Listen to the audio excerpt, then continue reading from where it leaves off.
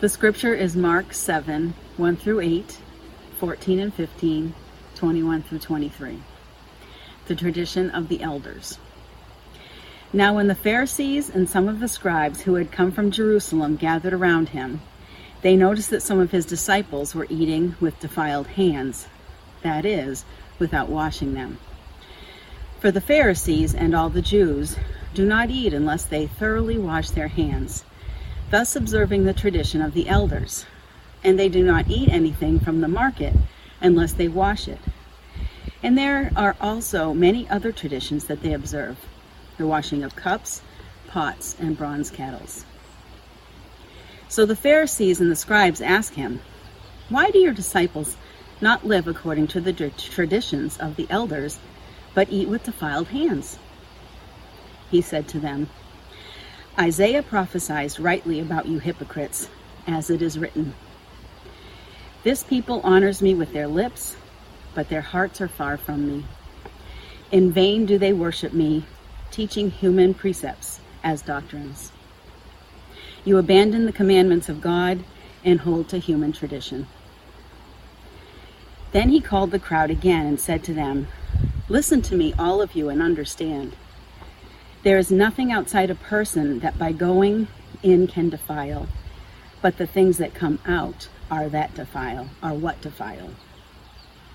For it is from within, from the human heart, that evil intentions come: fornication, theft, murder, adultery, avarice, wickedness, deceit, licentiousness, envy, slander, pride, folly.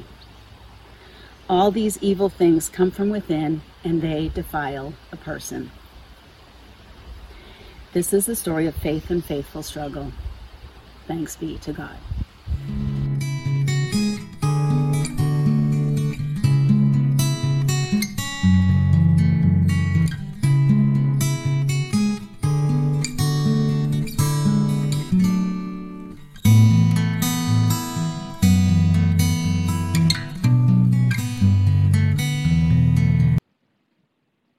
And now let us come into a time of exploring God's Word together.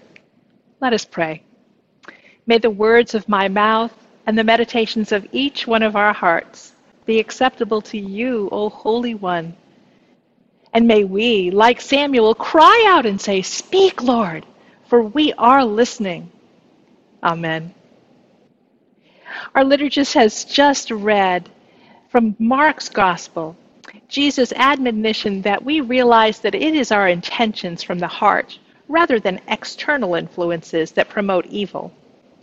Jesus invites us to examine our intentions, to bring what comes out of our mouths and our actions to reflect our love for God and neighbor, rather than blindly following rules without regard for their original or true intent. For people in first century Judaism, as well as most cultures in the ancient world, life was divided into categories of pure and impure, clean and unclean, and this applied not only to human bodies, but also to objects and places.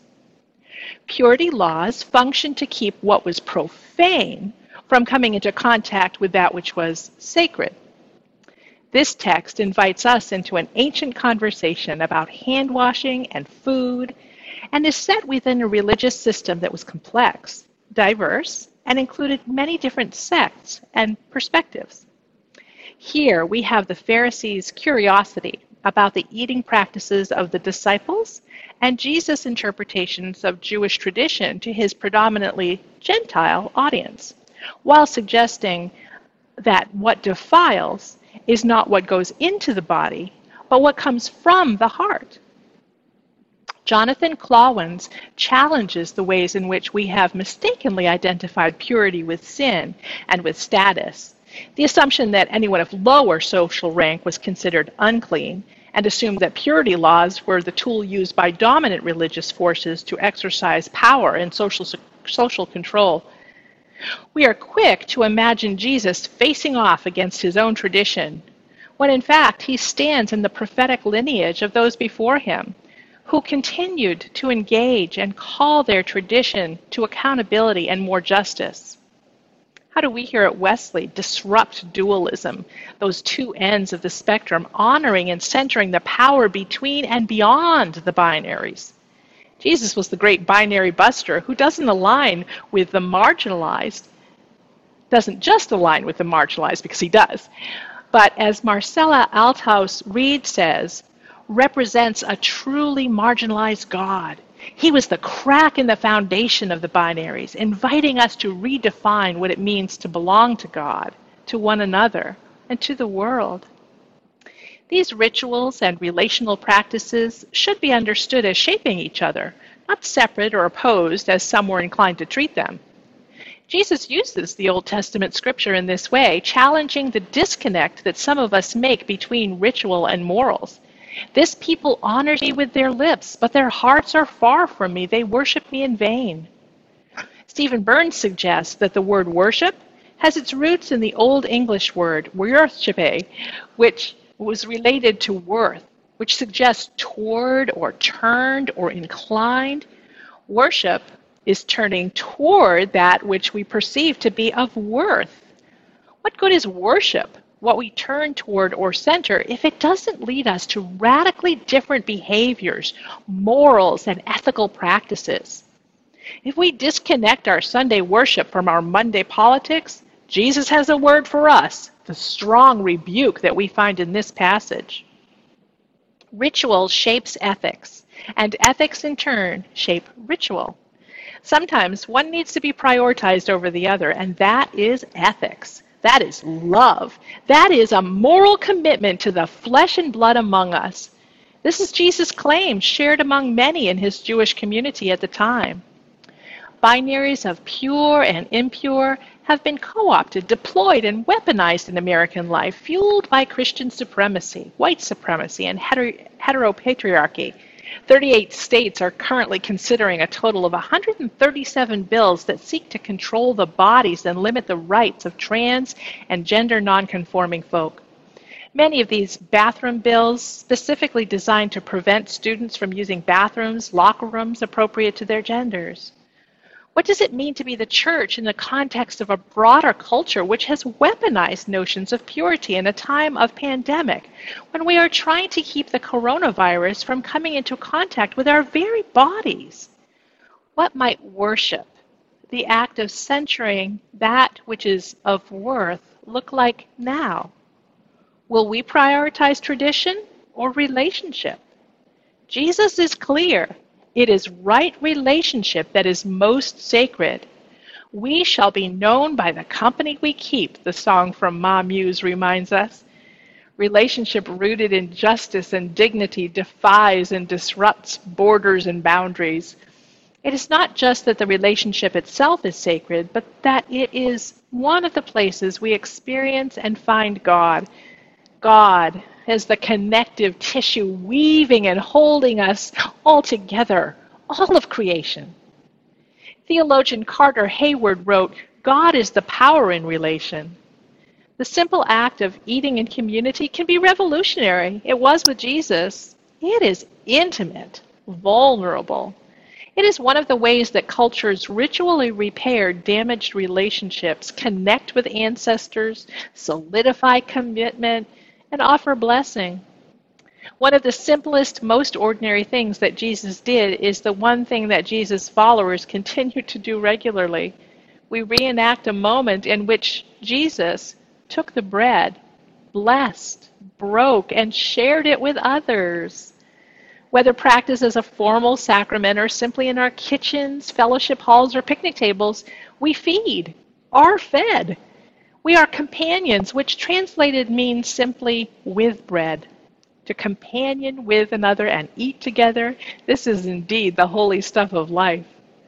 Are we loving each other? What might the kids in our community teach the adults about table fellowship, about the costs and struggles of navigating power and belonging, about taking risks on each other, and about choosing who we sit with and who we don't in the cafeteria of life?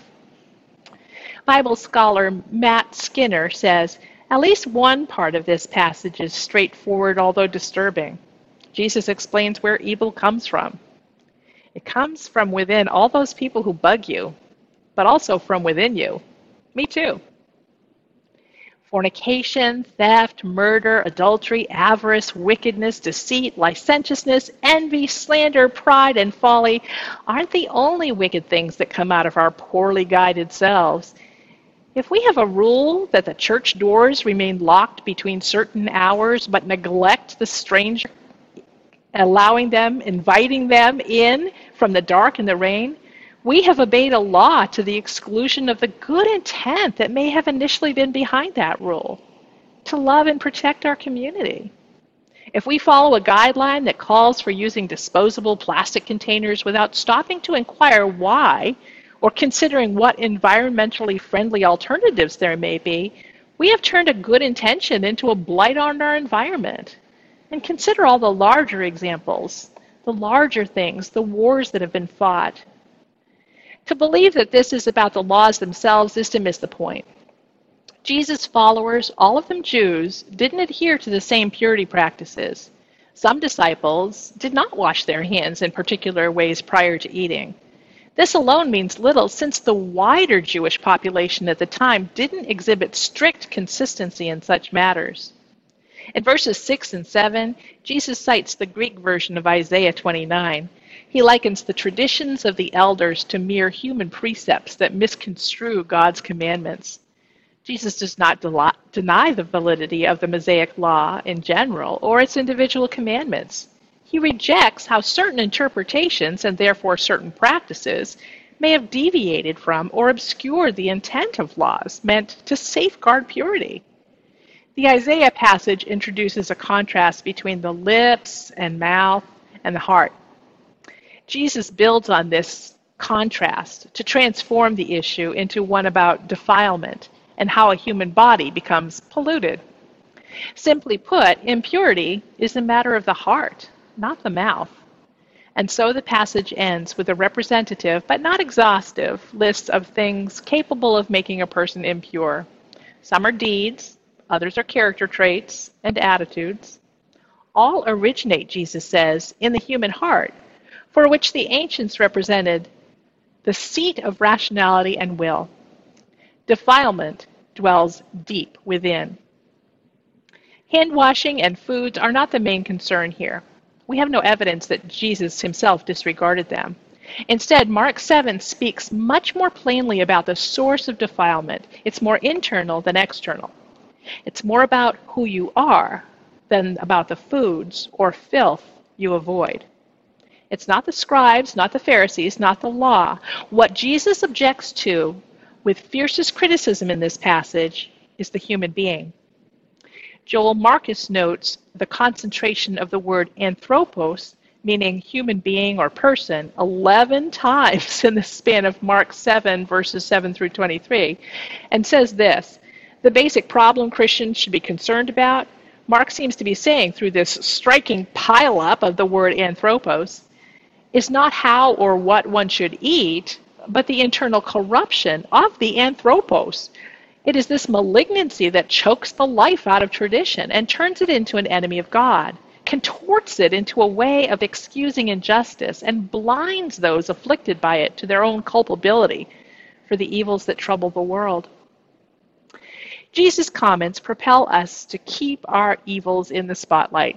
We know enough about the human condition to say that evil is about more than an individual's selfishness or bad decisions. It roams our collective existence, our social, economic, and familial systems. We are at once perpetrators and victims, and our victimization furthers our capacity to perpetrate. Jesus invites us to examine our intentions, to bring what comes out of our mouths and our actions to reflect our love for God and neighbor, rather than blindly following rules without regard for their true intent. May it be so. Thanks be to God for this indescribable gift. Amen.